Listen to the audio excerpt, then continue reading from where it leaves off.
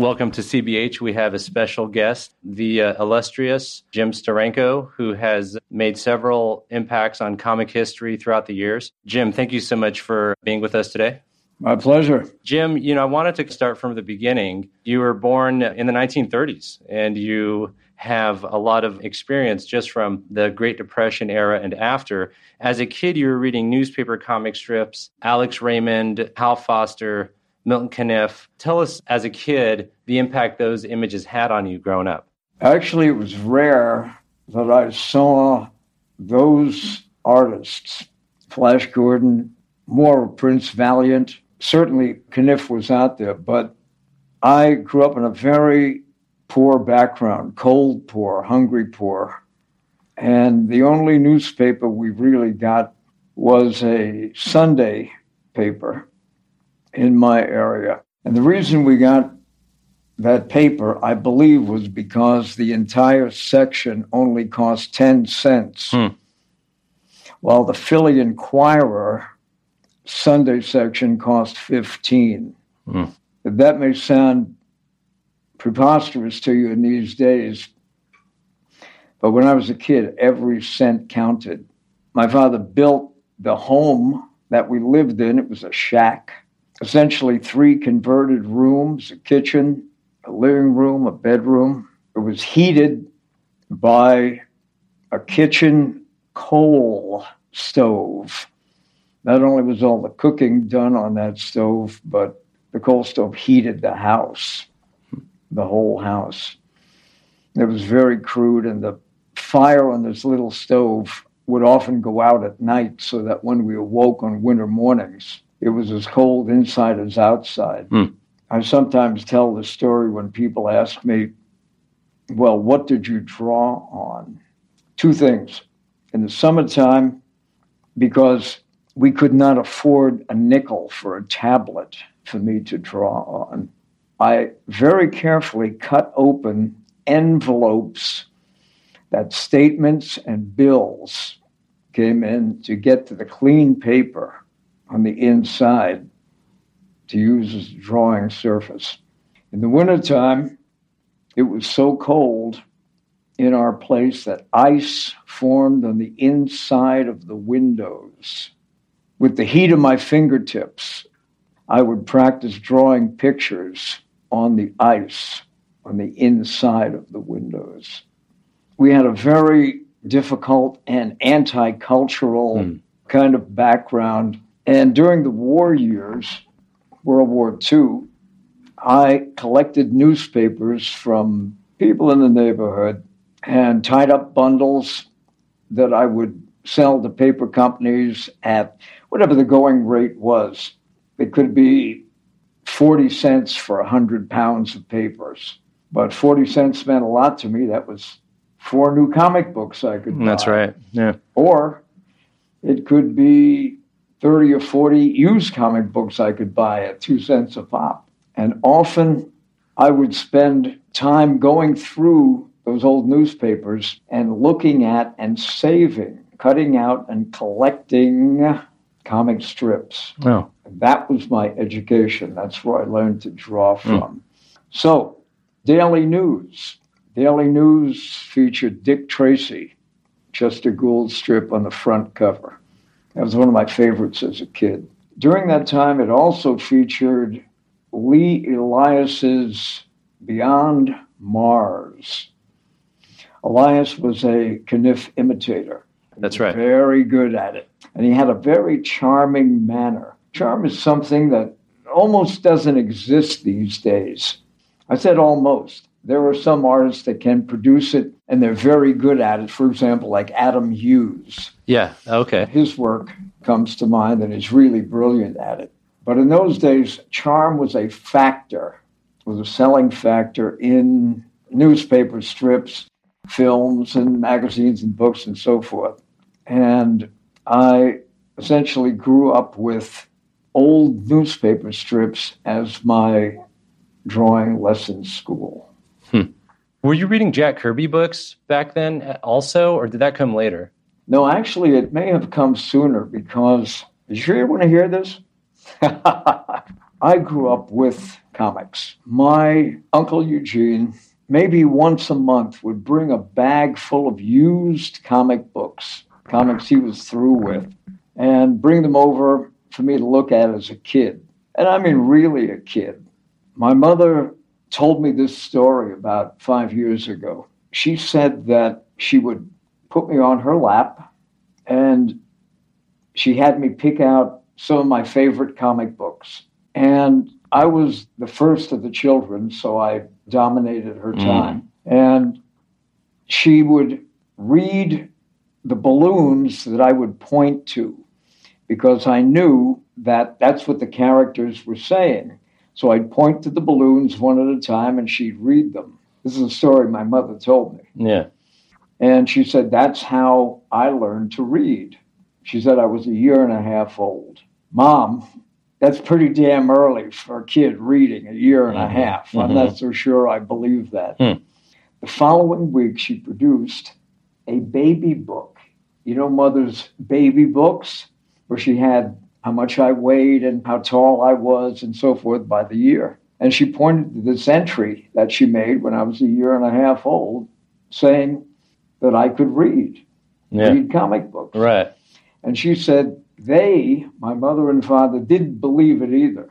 They thought that I had memorized the dialogue in these books or in these certain my favorite stories, and that I was simply remembering it and repeating it.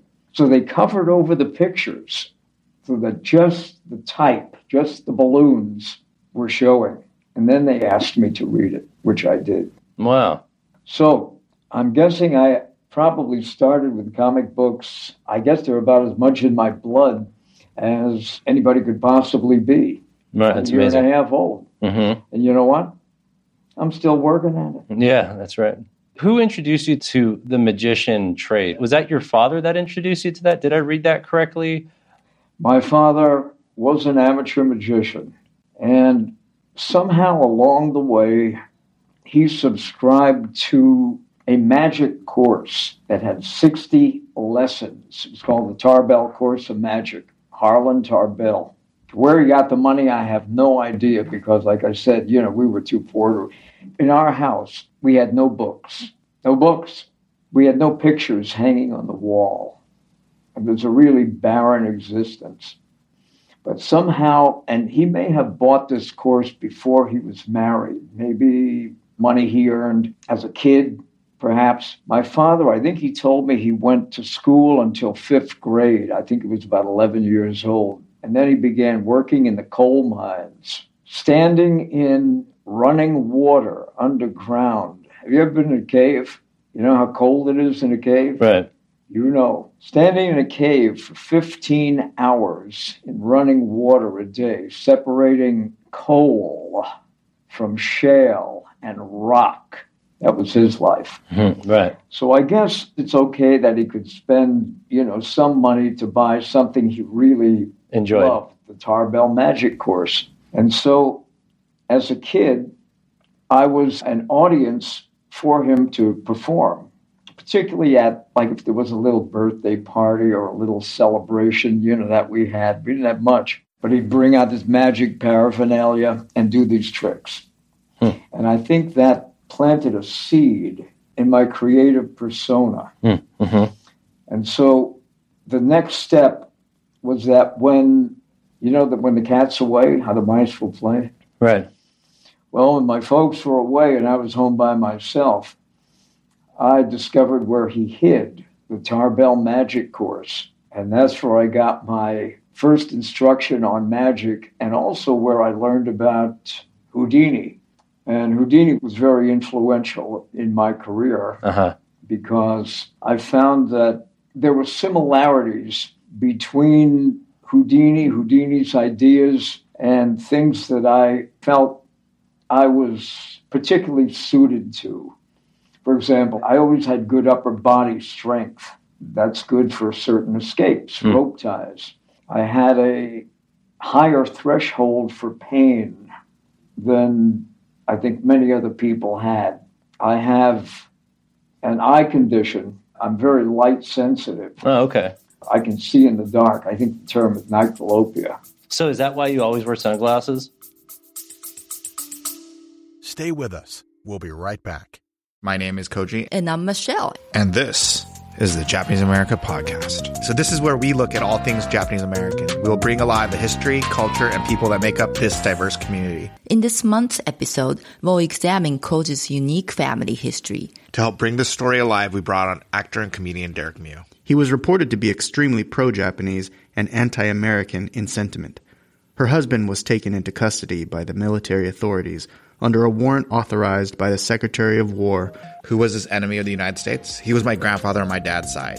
To hear more stories about Japanese America, you can listen to this podcast anywhere you normally download your podcast. Yeah, I wore sunglasses when I produced all of my comic books because the light bouncing off the page hurt my eyes. So it wasn't just a style thing. It's actually like a necessity to just see what you're doing better. I like to work in very low-lit areas because they're extremely comfortable for me. On the other hand, when I had my company, my business, my publishing company, and so forth, everybody was kind of depressed when they worked for me because the lights were always so low. I see. That's funny. Well, when I'm the boss, I decide how the lights are. When That's you're true. The boss, you can decide. Yeah, that's right. But bright lights hurt my eyes. Okay. Yeah, I drew all my comics with sunglasses. Oh, that answers that question, actually. So now fast forward a bit, and this is a lot of years, but to your early 20s. And so you're well adept at the magician trade, and you're also a musician. This is, I think, in the mid-1950s, possibly, or maybe, actually, no, maybe in the late 1950s. You were doing rock and roll, is that correct? You were actually in a rock band? I was in many rock bands. I played music and earned my living that way from the time I was 18 to 30. There was something I read about the first go-go dancer on stage, that you had something to do with that. Is that correct? Well, I invented the go-go girl. Is that true? Everybody knows that story. Come on. I'll tell you how it came about. In my area on the East Coast, just in my area, Musicians Local 235. Do I get some points for remembering that? Yeah, you do. Mm-hmm. Good detail. There were 300 bands in my little area. So the competition was fierce. And I think close to half of them were union bands. Oh, okay. There weren't 150 clubs to play every week, you know. In the area, there may have been 30. Maybe in a 30-mile area, there may have been 30, 40 fire companies, you know, nightclubs, beer joints, saloons that featured music, right? Mm-hmm. So the competition was really fierce. You know, in the Philly area, Philly is a music kind of town, right? We know that. Mm-hmm. You know, rock and roll, Dick Clark, American Bandstand. I mean, the number of locations to play was maybe 1/10 that of the number of musicians who were in the area. The union plus the non-union musicians had to be easily over 300. So how do you work? How do you find work? You have to compete. How do you compete? I was saying a lot of these guys were terrific musicians and performers. How do you compete? There's a problem that was very vexing at the time. I had material, new ideas, new concepts that I was promoting because I had already done magic professionally and I'd also done stand-up comedy. That's cool. So I was used to entertaining on another level, and I brought that kind of MC work into my rock and roll presentation. That was something that most groups didn't have. They played music, but they didn't entertain, you know, on the side. And I will make this one point. Some of it was very experimental. I remember that some of it was actually acrobatic. When I was playing guitar, I would climb on the shoulders of my bass man.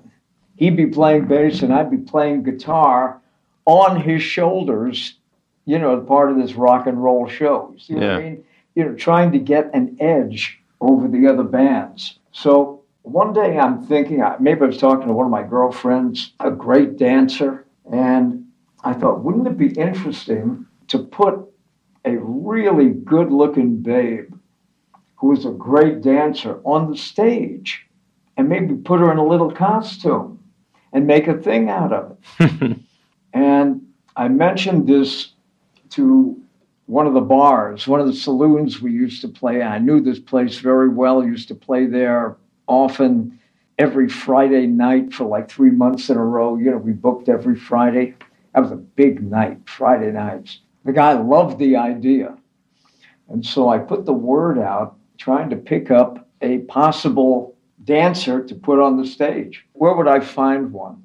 I went to the tap dancing, acrobatic dancing schools because they must have had 50 kids that started when they were, 5 years old. And then, 50% of them continued on for 3 years and then they dropped out. But there were still girls in their late teens either teaching or being taught there.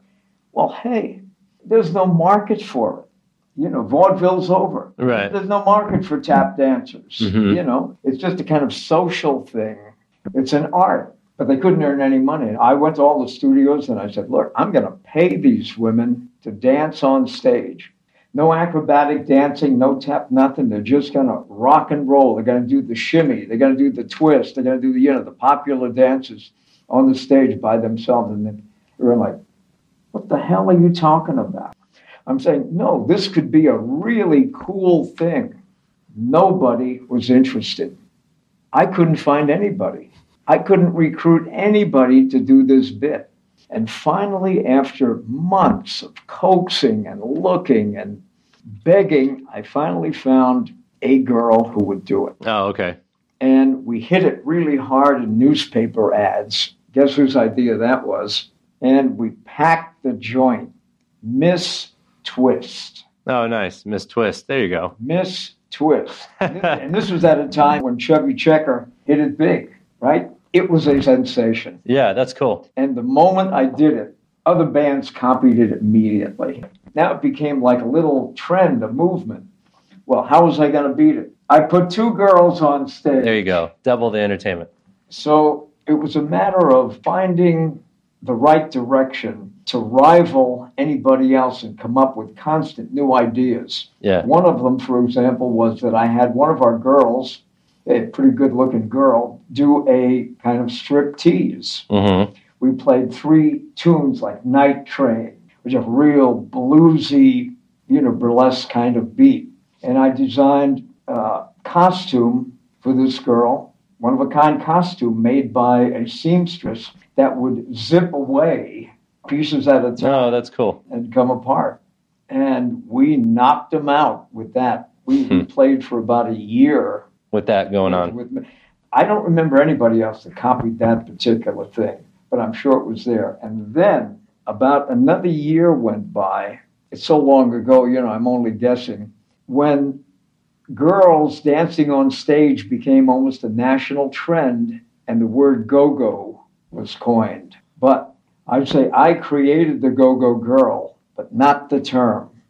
Right, not the term, but the actual action. I'm going to take pioneered credit that. for it until somebody proves me, That's awesome. Otherwise. But every word is absolutely true. And we're talking about some pretty good musicians along the way, too. Bill Haley came from my area. Oh, I see. I knew Bill very well. I knew all the Comets. Can I tell you a Comet story? Yeah, please. Somehow, and I'm not exactly sure how, maybe it was in a conversation we had, Bill somehow knew that I was a commercial artist, a designer. And he somehow correlated an event with what I did. I'm still not quite sure how we got from A to B, but he came over to me one day. I guess we were playing the same gig.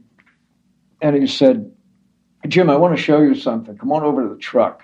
And we went over to his truck, and he opened the doors. And there was a one-of-a-kind, hand-cut wooden matrix for a Bill Haley poster.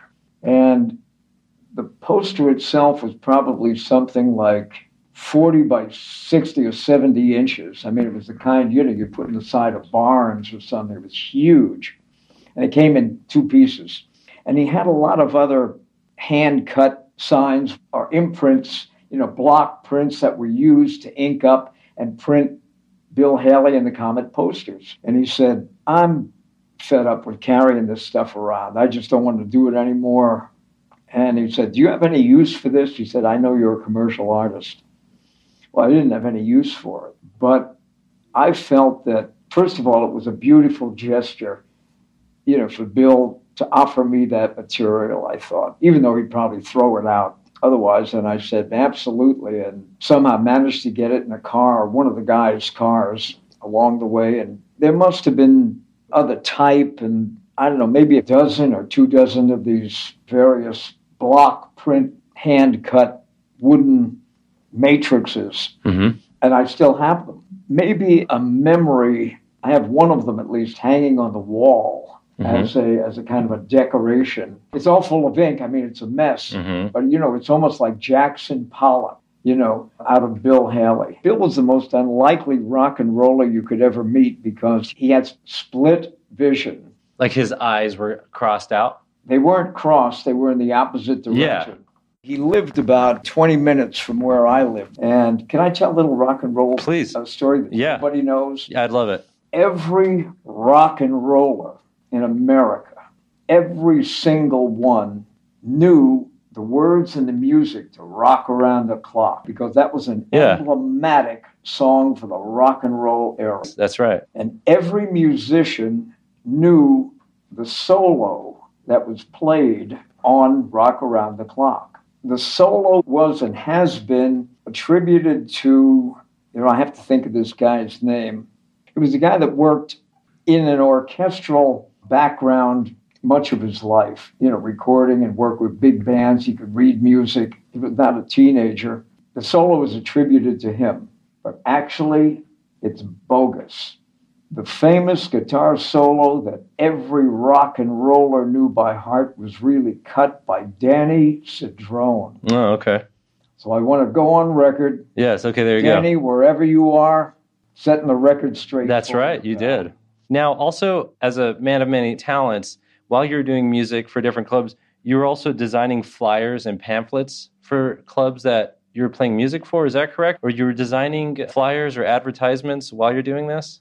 Rock and roll was like 2, 3, 4 nights a week. And it changed every week. And that wasn't quite enough to keep me busy. Might have kept some people busy. Right. But always being interested in the art world, learning to draw from comic strips. And I should mention that one of my primary influences was the Johnny Hazard comic strip.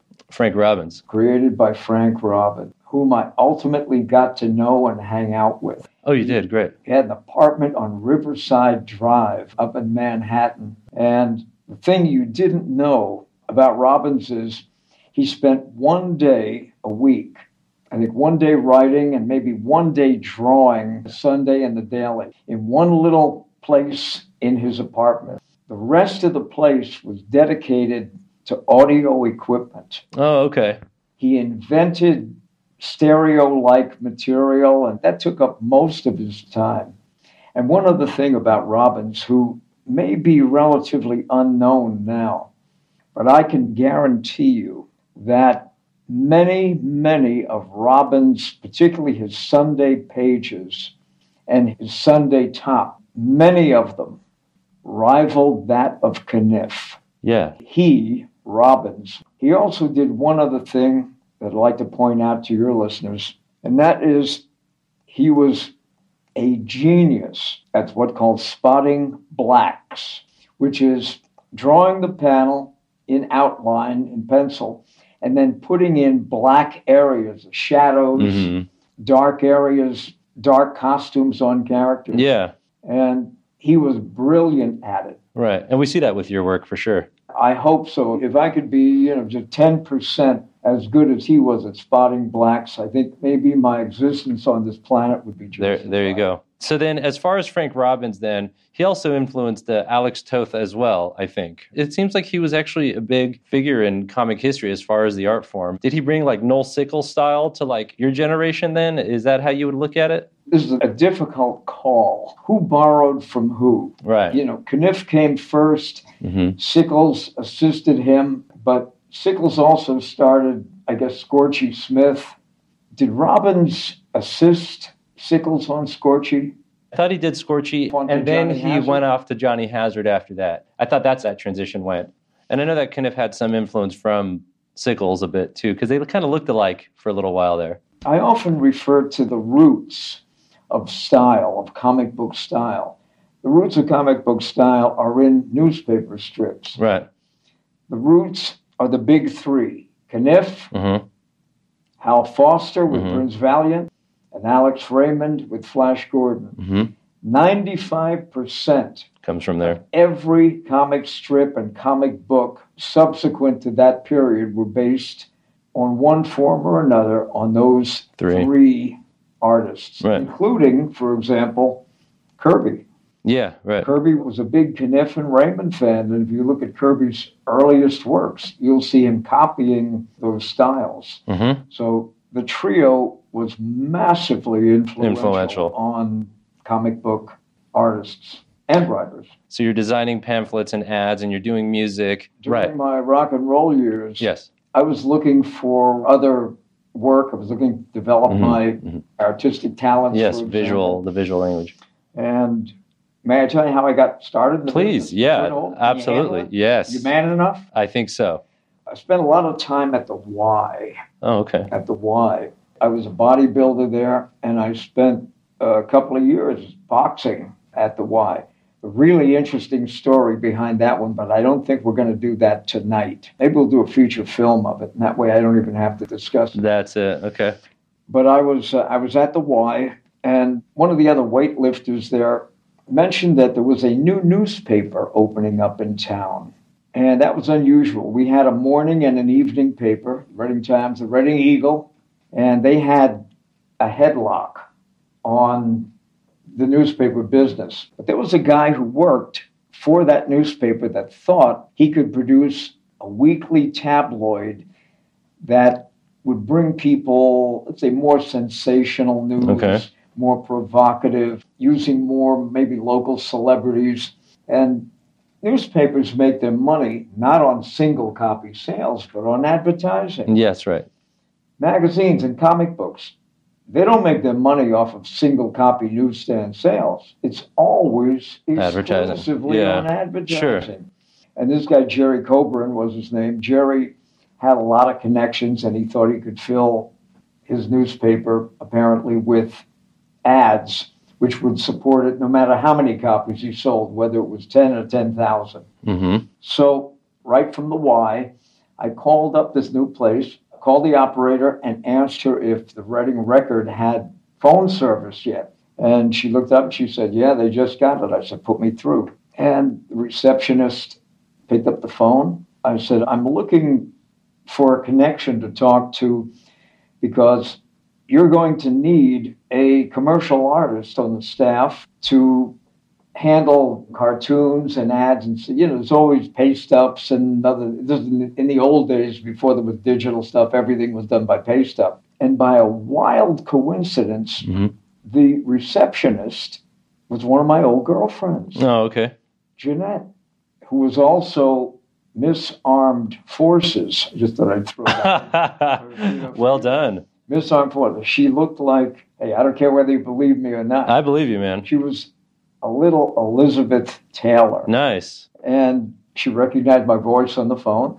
And she said, Jim, Jerry already had that figured out, the editor and publisher. He said, he just got a guy in here just this week. They had just opened up. He said, he's got a guy working back. I said, connect me with the guy. And she put me through to his phone. And I said, look, I'm a young commercial artist, and I'm interested in getting in the business. I'm particularly interested in the newspaper business. And he said, I'm taking care of everything. I'm it. I'm here. Right. I'm the guy. Oh, okay. I went home. I got my portfolio, and I brought it in. And I knocked on his door. The door was open. And he said, yes, who is it? And I said, I talked to you like an hour ago. I said, how can you tell me that you don't want me to be at least an assistant, at least to work on the staff of the newspaper without seeing my work? You cannot say no without seeing the work. Maybe when you see the work, you can say no, but I won't accept it. I said, I could be Michelangelo. You don't know. Yeah. But you can't tell me no without seeing the work. Well, he was stunned. And he said, let's see it. Ha. He said, I'm not sure it really matters because you're going to be an artist. You have the determination. If I told you that the job was taken and you bring your work in anyway within an hour. He said, I know you're going to be a success, so we'll work together. Nice. And that's how I got my foothold in the business. In the advertising business. In the advertising business. Now, we segue a couple of years down the line. His name was Fran.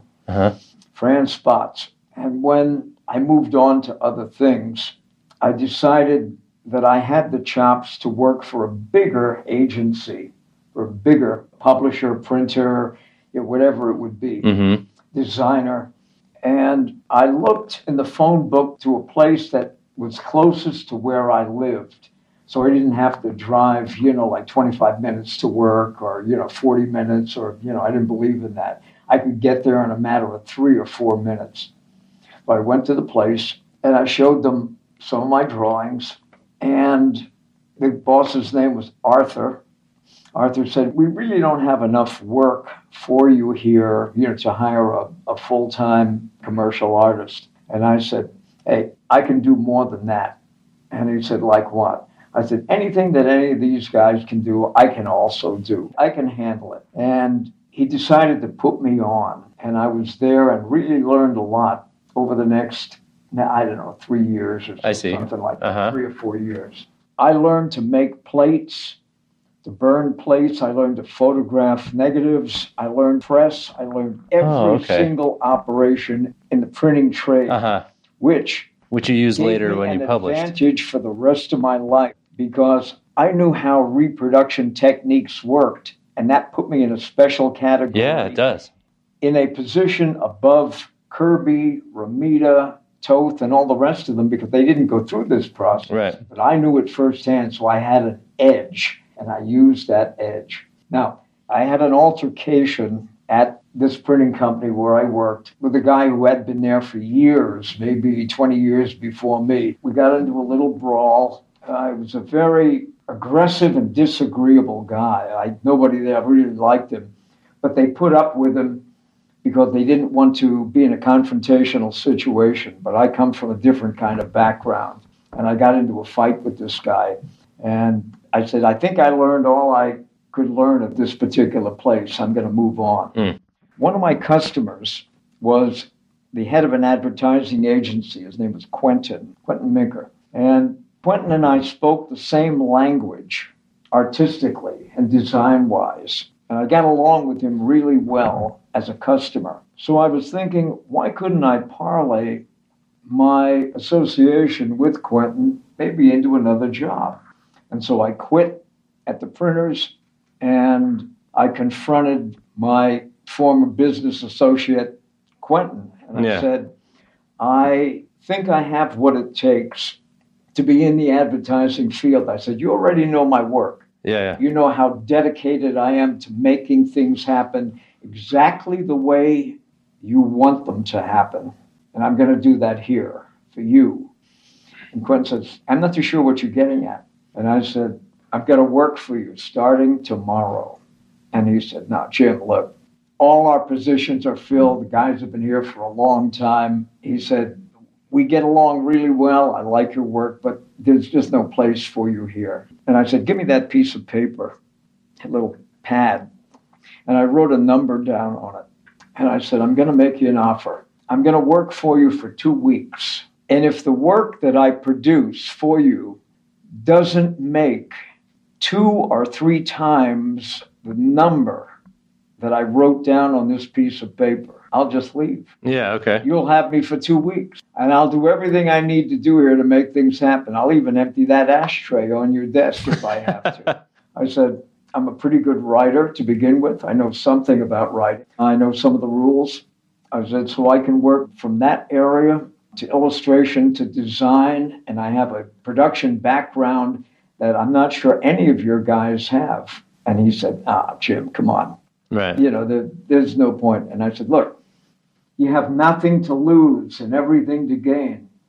If I don't produce enough work that you can bill to your customers at 2 to 3 times the amount that I wrote on that paper, which is the salary I want from you, if you decide to put me on. I said, if you decide that I don't work out, that I don't make that kind of money, profit for you, I'll just walk out the door. Mm-hmm, And I won't confront you. There won't be another word said. Thank you. mm-hmm. Thank you, Quentin, and I'll just leave. Nothing else. And you won't owe me a thing, and we'll be friends. I said, you can't turn me down. And he said, you're right. I can't turn you down. I said, I'm going to start tomorrow. I was there for 3 years.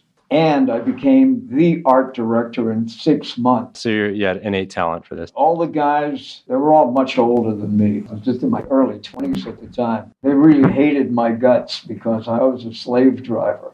But we did some fabulous work, from billboards to newspaper ads to magazine ads, TV commercials, and so forth. We really knocked it out of the ballpark. So you had all these visual techniques you're able to bring to various art forms that you got involved in with this experience. I was already design savvy. Just because an artist can draw well, that's draftsmanship. He draws the figure well. Yeah, right. Okay? He draws backgrounds. He draws cars and buildings well. He draws well. He inks well. That's draftsmanship. That has nothing to do with design. Anybody who thinks that is making a terminal mistake, because draftsmanship and design Different. are at. I brought my design chops, my skills into the comic book world. It is not something that I can shut off. You get it? Yeah. I can't just shut it off and say, hey, I don't know what this is about. Every line I put on a piece of paper has to conform to my design skills, my rules, my knowledge. And so I brought typography, design, composition, and one other thing that I think is really the heart of comics, which is storytelling. Drawing, artwork is not the core of the comics medium. Comics are about narrative art or storytelling. And this is where I think many people in the business go wrong today, because the emphasis is on drawing great figures rather than telling great stories. We have a few guys who are really terrific at it, but not enough. And I think we're losing it. It's like sailing Spanish galleons. Nobody knows how to do it anymore. The focus is more on big figures and a lot of lines on paper. But that's not really where comics are a storytelling medium. I spent an enormous amount of time as a kid in movie theaters. And my storytelling sensibilities were informed completely by the world's greatest directors. And this is what I thought. Yeah, movies, right. Movies, film. My influences, Alfred Hitchcock. Sequential Robert storytelling, Siamak, yes. John Ford, Orson Welles, whom I knew, Henry Hathaway. These are the guys that influenced me, cinematographers. Yeah, and then the way the story goes, okay. I often hear this, who influenced you the most? My drawings, some drawings, are certainly influenced by artists that I've mentioned, Frank Robbins, Wally Jack Kirby, Alex Toth, Reed Crandall.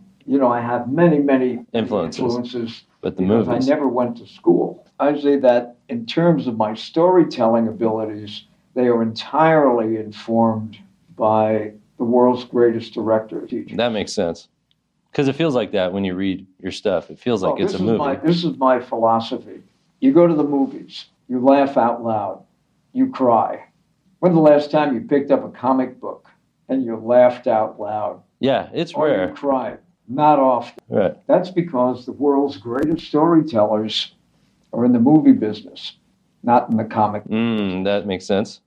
So my concepts of how to create stories and how to mount them essentially come from the film world. I was surprised very early on when I got to Marvel that my work was identified very quickly by fanboys who recognized a different kind of quality in the work, in the storytelling aspect of it. They would say, this is very cinematic. And they were right on the money in their perception. That was a very insightful thing for them to realize that there was something different. I didn't even know about it. I mean, it makes common sense, but I wasn't even aware that, hey, I want to produce this book or this series, and it will have a cinematic quality.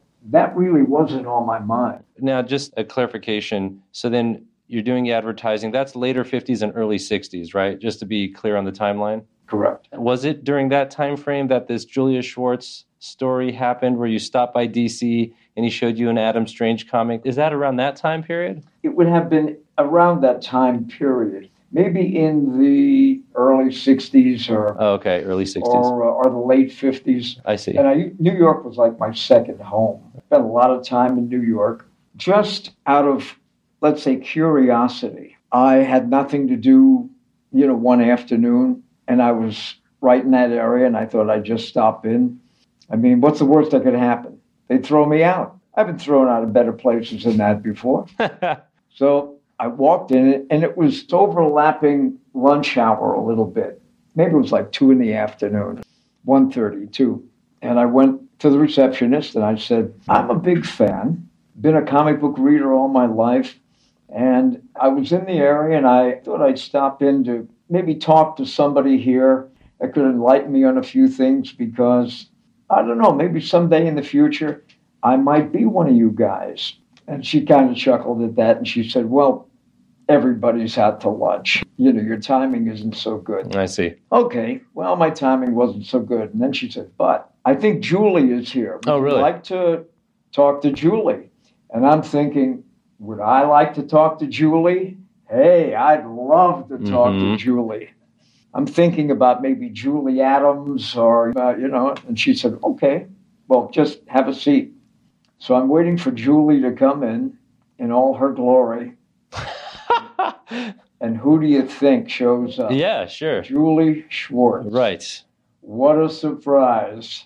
Well, Julie spent the next hour with me. He took me through the whole place. Oh, cool. And eventually some of these guys came back in and I met other people there. And Julie was kind enough to answer all the questions that I had. Oh, cool. At the end of the visit, we went back to the reception area and I thanked him for spending an hour. Yeah, that's nice. Valuable time, with a dumb kid walking in right off the street. But he must have seen something in you because I've heard he's very picky about people. That I wouldn't know about. But that day was a revelation to me. I had already met other people, known other people kind of in the business, but this was in a transcendental kind of moment. I thanked Julie and he said, wait right here. So stay right there. Don't go away. And I'm thinking, what's this? And he left and he came back, 3 minutes later, big pack of paper. And he said, this might be an inspiration to you. He gave me an Adam Strange story, Man of Two Worlds. The entire story, 26 pages, I think it was, or 26 and a half, I'm not sure. Beautiful Infantino. Right. And I think it was Murphy Anderson inks. One of the two. Or Joe Anderson. Right. And he also gave me the script. He said, this is the best I can do for you. And I still have that story and that script. Oh, that's great. And I think, in a way, Julie's kindness to me that day maybe made a difference in inspiring me to really go to the trouble to get into the business. He was a positive influence at that time. Very much so. You're in the advertising world. Now it's in the mid-'60s. You created a few character concepts for Harvey Thriller comics with Joe Simon. Spy-Man was a character. And you did, I think, a one-page inside. You wrote a script for that. And then you went to Marvel right after. What happened with Harvey? Why didn't you stay there? And what made you go to Marvel? What led to that sudden change there? Seemed like you were on the move a lot. I was really busy in those days. I was an art director at an ad agency. I would play in rock and roll 3 to 5 nights a week. And I didn't have enough space in my apartment. I had a lot of comic books and stuff that was just taking up room I didn't really have. And so I heard about a convention in New York City in 1965 called the Kaler Con, Dave Kaler. I packed up my girlfriend. She was maybe the last of my go-go girls. I had a white Cadillac, the biggest fins you ever saw in your life, filled with comic books. We went up to New York to the Broadway Hotel Central. And I remember we checked into the place, got our keys, went upstairs, and I was thinking, I don't want to have my comic books out in the street in my car, overnight. I better think about hauling his stuff into the Broadway Hotel Central where the convention was going to take place. Right. And I remember coming into the room and snapping on the light. And I don't think I've ever seen so much movement. It was like the Big Bang, hundreds, probably thousands or maybe tens of thousands of cockroaches all over this room. Okay. Scattered to get away from the light. I think some of them actually went in the light switch. And that was more than I could handle. The Broadway Hotel Central. We got another hotel that night. Just as a capper on that one, I used to stay a couple years later with my friend Phil Suling. Phil is the guy who started the direct comic market sales system. And he also threw the first biggest comic conventions in New York, Statler Hill. Comic art convention. Phil and I were close friends, and I used to stay at his place. I remember we were eating breakfast one time. He lived in Coney Island in a high-rise, and he handed me this newspaper, and it was a photograph of the front of the Broadway Hotel Central, first convention, that had literally, the face of the hotel had fallen into the street. It had collapsed, literally. I think I could have predicted that years ago, but it was vindication, that this was truly cockroach heaven at this place.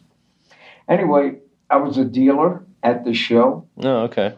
And just for the hell of it, don't ask me why, I can't tell you. I had done a little drawing of a gladiator, but it was a gladiator like you've never seen before because he was half covered in chainmail and armor, only one half. That was the half that would take opponents' blows. In other words, his left half was covered with armor. His right half was naked. His right arm had no metal to impede it, nothing heavy except his sword arm. That would give him an advantage in terms of speed. I knew a little bit about edge weapons because I had fenced for about 3 years. Right. So I had this idea about armor that should have been for gladiators. And I had it taped up on the wall behind me. Well, just by a wild coincidence, Joe Simon, half of the Simon and Kirby team for years, attended the show. Oh, okay. And he was looking around and he came up to my table. I'm not sure I even knew who he was at the time, but he said, "What's that drawing up there?" Yeah. And I told him just what I told you. I was interested in edge weapons. That was an idea that I had. And he said, "That would make a hell of a comic book character." And he told me who he was. And I knew, of course, because I've been reading Kirby comic books since. It's your year and a half, yes. He said, "Do you have other ideas like this?" And I said, "Of course, endlessly." And he said, "Why don't you come out and see me?" Nice. He said, "Here's my phone number, my address. I live out in Long Island. Come out and we'll talk." He said, "I have an idea.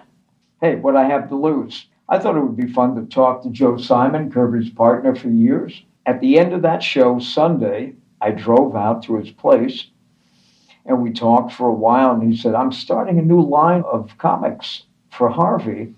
I want to compete with Marvel." And I said, "Well, I already know some of your Harvey history. You have some interesting material there." And he said that the Harvey brothers felt that they could rival Marvel. Right. With the superheroes. "I think you have the possibility of delivering some interesting ideas like that gladiator that you had in the wall." Well, by the time I left Joe's home studio on Long Island, probably in the space of 20 minutes, I had a half a dozen ideas. I produced them as presentation pieces in color, and I sent them up to Joe. And he said, "I like this one, and this one." And he said, "I want to show them to Al Harvey, get his take on it, and I'll give you a call back in, a week or so." And I think he did. One of them was a character I called the Sorcerer, which was about a kid magician and his Egyptian sorcerer mentor, the kid and the hero. Kid and the hero sidekick. So Joe felt that this would be maybe a little more than most writers, who have no knowledge of magic. Part of my presentation was that I could show kids who read the books how to do real magic. Oh, that's cool. Like a nice gimmick in the comic of, here, you can do this trick. Yeah, a couple pages, filler pages. Nice. Do this with a deck of, piece of paper and some scissors or whatever. And Joe liked that idea. And he said, can you deliver all 3 of these scripts?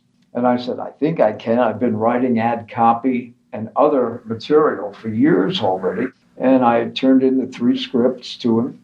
At that juncture, after I had done the presentation pieces in full color, full figures of the characters and the synopsis of what they did, and maybe some artifacts around them, I said, what's the possibility of me maybe penciling one of the scripts? And Joe looked at me with his 40 years of professional expertise, and he said, you can't draw.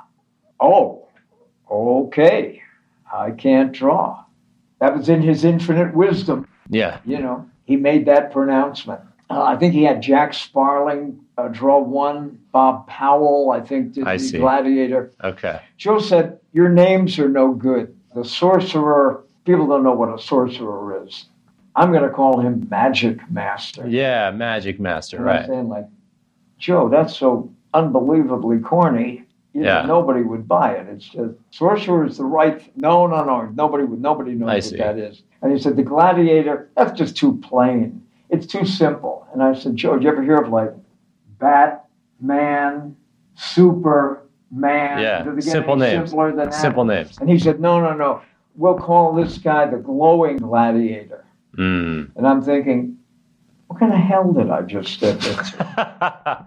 So that's why he left, is editorial interference. And I think by man, he left the way it was. Right. And I was so disappointed when the books came out. I think he hired me to do another second issue script or something like that, but I didn't get paid. And various promises, but no check ever came in. And I finally began to get a little more abusive, calling Joe. And I said, Joe, don't make me have to come up there. I know where you live. Don't make me have to come up there. I mean, it's just Harvey paid you for the work, You just got to send a check on to me. I had to beg him to pay me for the work that I turned in, not the characters. They didn't pay me for the characters. They already owned those characters. I couldn't get paid for the damn scripts, which was peanuts, whatever it was. And eventually I got some money out of Joe, but I said, hey, look, I don't mind spending this kind of time and effort, but if I have to beg to get paid, that's going over the top. Yeah. So it wasn't fun at that point. So I was hanging out with my friend and my mentor, Wally Wood. Yeah. The great inspirations and perhaps one of the most prolific and brilliant comic book artists maybe that ever lived. He could do everything. That's right. Well, everything. He could do funny animals. He could do superheroes. He could do westerns. He could do horror. He could do everything. War really well. I don't know, I may have been showing Woody some drawings, and he said, you're never going to be happy until you're in the comic book business. Until you make your statement, you will never be happy. Right, that makes sense. And I said, I'm not disagreeing with you, but, I already have 2 full-time jobs. What do I need a third one for? And he said, I'm going to call my publisher at Tower Comics. Yeah. He might like to see this work. You might want to talk to him. Sam Schwartz? Harry Shorten. Harry Shorten, that's it. That's right. Harry Shorten did this great panel in Sunday Comics, and I read it for years, and I loved it. I loved his work, and I showed him some of these drawings, and he said, yeah, I see what Wood means here. And we talked for a little while, and he said, do you have an idea for a possible character? And I said, I might have something that might do what Joe Simon and Al Harvey wanted to do, rival Marvel Comics. I said, I've got an idea for a character called Super Agent X, like the X-Men, X. And he said, hey, I like that idea. What's it about? I didn't have the vaguest idea. But it's a great title. I was just on the spot. And I said, well, why don't I develop some material for it? And he said, if I like it as much as I like these, you're going to have a 52-page book just like Wally Wood. Yeah. I was walking on a cloud. Yeah, sure. So I came back and I wrote in pencil the origin story of Super Agent X, took it back up there. And he looked at the pencils, 20 pages, and I had cover concepts for him to look at. And he said, hey, I like this, and I think it is something. It's done in kind of like the Marvel style. Oh, okay. He said, I think I can use this. You've Yeah. got the book. Does everybody know the rest of the story? Can I really tell you the rest of it? Yeah, I think so, yes. So he said, you and I won't be talking again unless our paths cross in the hallway. He said, from now on, I'm going to turn you over to my art director, Sam Schwartz. There you go. And he said he was over at Archie for years. And I said, I think I remember his name. So he took me into this office no bigger than a telephone booth. And a telephone booth with a couple filing cabinets in it. And I think it had a chair, one chair. And Sam began to look at my pages. And he began to shake his head. Sam Schwartz did. Okay. Sam Schwartz was I see. shaking his head. So that's what happened. I'm thinking, what does this mean? As he's going through, he cites an example. He said, you see this woman, scientist, that I had modeled after Kim Novak. Alfred Hitchcock, the Vertigo girl. Great beauty. I had a big crush on her growing up. We all did. So I put her in my comic book. Kim has a very cool nature, and I figure as a scientist, a woman scientist, she'd need a cool disposition. And Okay. that's just right. And he said, I don't like the shape of this woman's nose. I'm going like, what did you just say? And I said, well, maybe you'd like her to have one of those, cute little pug howdy-doody noses like Betty and Veronica. And he said, you know what? I think maybe I would.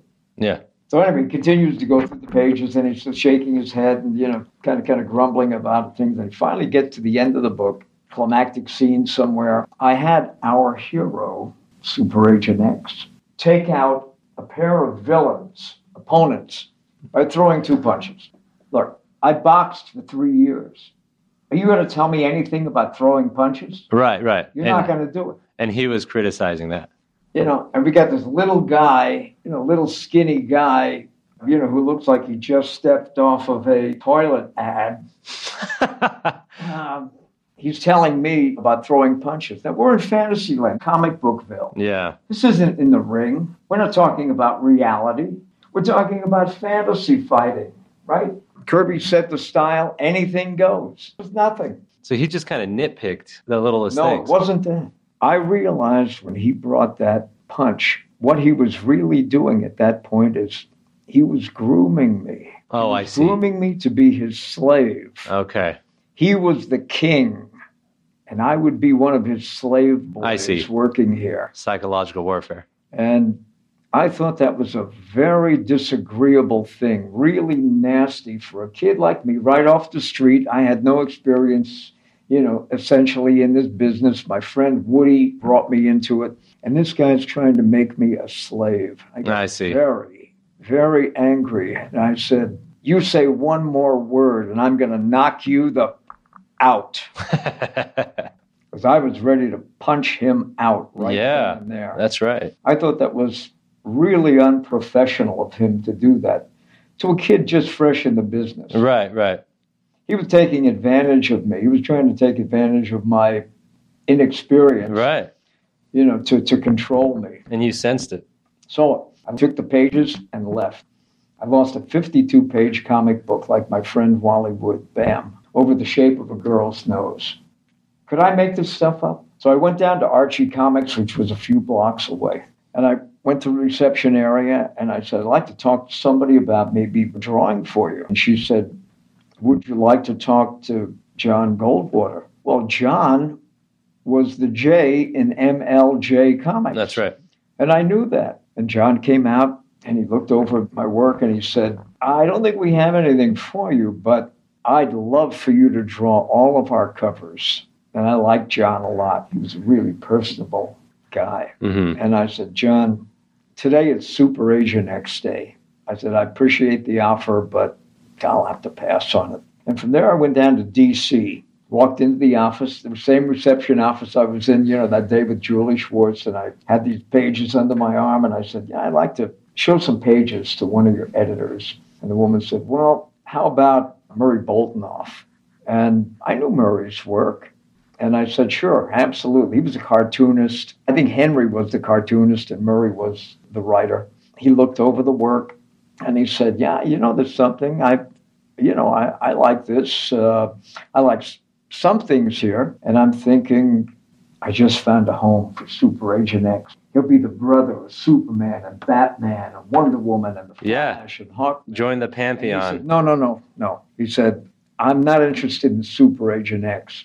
I want you to write for us. He said, I like the way you write. I like your pacing. I like your dialogue. He said, I want you to write for us. I'll give you a job right now, an assignment. I said, look, I appreciate it. Really, I mean, it's very kind of you, Murray, but today's Super Agent X Day. I got to make that happen. And he said, okay. I can't quite explain this to you, but I was running out of places. I went down to 44th Street, and I went to Paramount, the building there, and I walked in, and I knew they had their animation studios there. I can't explain this exactly. What the hell was I doing in Paramount Animation Studios? But, hey, you roll the dice, right? That's right. So the receptionist said, can I help you? I've got an idea for a cartoon series. She said, well, what would you like me to do? I said, is there somebody here that could take a look at it, make a decision that I could talk to? 5 minutes, 3 minutes, 3 minutes. She said, there's a new guy that just started here a little while ago. She said, you want to talk to him? What's his name? Ralph Bakshi. Oh, really? He wasn't yet the real Ralph Bakshi. Yeah, the one that we came to find. Started. Ralph came out as a Brooklyn guy. We talked the same language. He liked the work, and he said, you want to talk to Seamus Culhane. In the animation world, Seamus Culhane is as big a name as Walt Disney. A brilliant, brilliant animator. No kidding. He said, come on, I'll introduce you. Went into Seamus's office. Energetic guy. He solitaired all 20 Agent X pages out on the floor. Like he's playing solitaire, so he could see them all at once. That's what animators do. He laid them out on the floor and walking back and forth and absorbing this action and the characters, the costumes. And he said, you know what, this would make a hell of a Saturday morning TV series. Yeah, right. Sam Schwartz will see you in hell. So he said, I want you to come back in 2 weeks. I'll have a contract for you. He kept some of my cover designs. Posted them on the bulletin board. He said, I want to keep these here to look at. Very inspiring. He said, you take the rest. My job was over. I did what I set out to do. I have this trick that I used in my show business years of psyching myself up. I don't know if you have experienced that, but often when musicians, performers, actors, before they go on stage, they get themselves into a particular mindset, state, a creative state. Yeah, sure.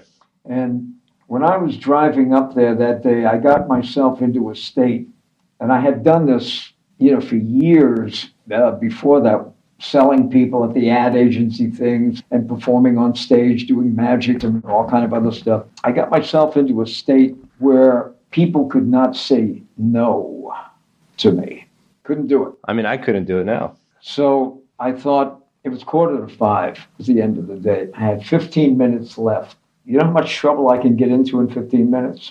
Probably a lot, if you wanted to. I took a cab over to Marvel, and I got there about 5 minutes to 5, and they were close to the joint. And I went up to the 7th floor. Marvel Comics, walked in, and there was fabulous Flo Stein. Nice, yeah. Really cute. Go-go boots, yeah, short skirt, and sure. She was just really cute. I wasn't even caring about comic books at this point. Anyway, I said, I'd like to see Stan Lee. She laughed in my face. Nobody sees Stan Lee. So I grabbed her wrist, I levered her arm up, and I put my Super Agent X pages under her arm, clamped it down, and I said, Stan will see me. I pointed to the door. And she left. And she came back about 2 minutes later. Yeah. And she had this stunned look on her face. Uh-huh. And he said yes. And no pages. You get it? He's looking at And him. she said, it was like she'd been hit in the head with a ball-peen hammer. She was like stunned, drugged. She said, like, Stan will see you. And it was the cleanest office I've ever been in my life. Facing Madison Avenue. I think it was at 57th and Madison. Am I close? Yeah, something like that. It was right in the corner. I don't think it was in the corner office yet. Anyway, I handed the pages over to him, and I told him the story about Tower. I got into a fight, and he's looking through my pages, and he's asking me, like, who the hell are you? And I'm having a conversation with him about Kirby and Bill Everett and Johnny Silver, Yeah. the guys that I loved and I grew up with. Yeah. So we're having these alternate conversations. He'd do 2 minutes and I'd do 2 minutes. And, we were swimming. He got through all the 20 pages and he said, this work is really crude. But, and I'm saying like, but what? You know, you got to fill me in or you got to make me guess. And he said, no, look, it has something here that I could really use. I could sell. I could market something that I see on these pages. That's great. I said, name it. And he said, your work ripples with energy. He said, I can sell that. And I said, so what are we going to do? And he said, you know what? All my books are taken. I don't have anything for you. Everything there. Hey, what the hell did I care? I just sold a Saturday morning TV series to Paramount Pictures. I mean, you're on top of the world. Well, I already had 2 other full-time jobs. What the hell did I care? So he said, I know what you're going to do. I said, fill me in. He said, I know you're going to go over to D.C. And in 3 months from now, you're going to be my competition. And he said, I cannot afford you to be my competition. I said, look, make up your mind. What's it going to be? Yeah. On the wall above his desk was all the monthly comic books. And he pointed to the rack and he said 2 words that changed comic history. Pick one. He said, I could have had Spider-Man. Pick one. I could have had the FF. I could have had Thor. But there's a word for competing with Jack Kirby or following Jack Kirby. Right. To be right after those guys. There's a word for it. Suicide. Hey, look, I might be crazy, but I'm not stupid. Mm-hmm. I picked the lowest book that they had. All these guys had really cool masks and colorful costumes and cloaks and superpowers and electricity, and they could fly, except this one joker. He had a cigar. I said, I'll take this guy, Nick Fury, Agent of S.H.I.E.L.D., because I knew I had nowhere to go but up. Right, that's true. On that strip. Mm-hmm. And the rest is history. Well, this has been an incredible first half of the Steranko experience. Stay tuned in 2 weeks where we explore Marvel Comics, entering his career of many facets in the 1970s, 1980s, 1990s, and beyond. For the second half,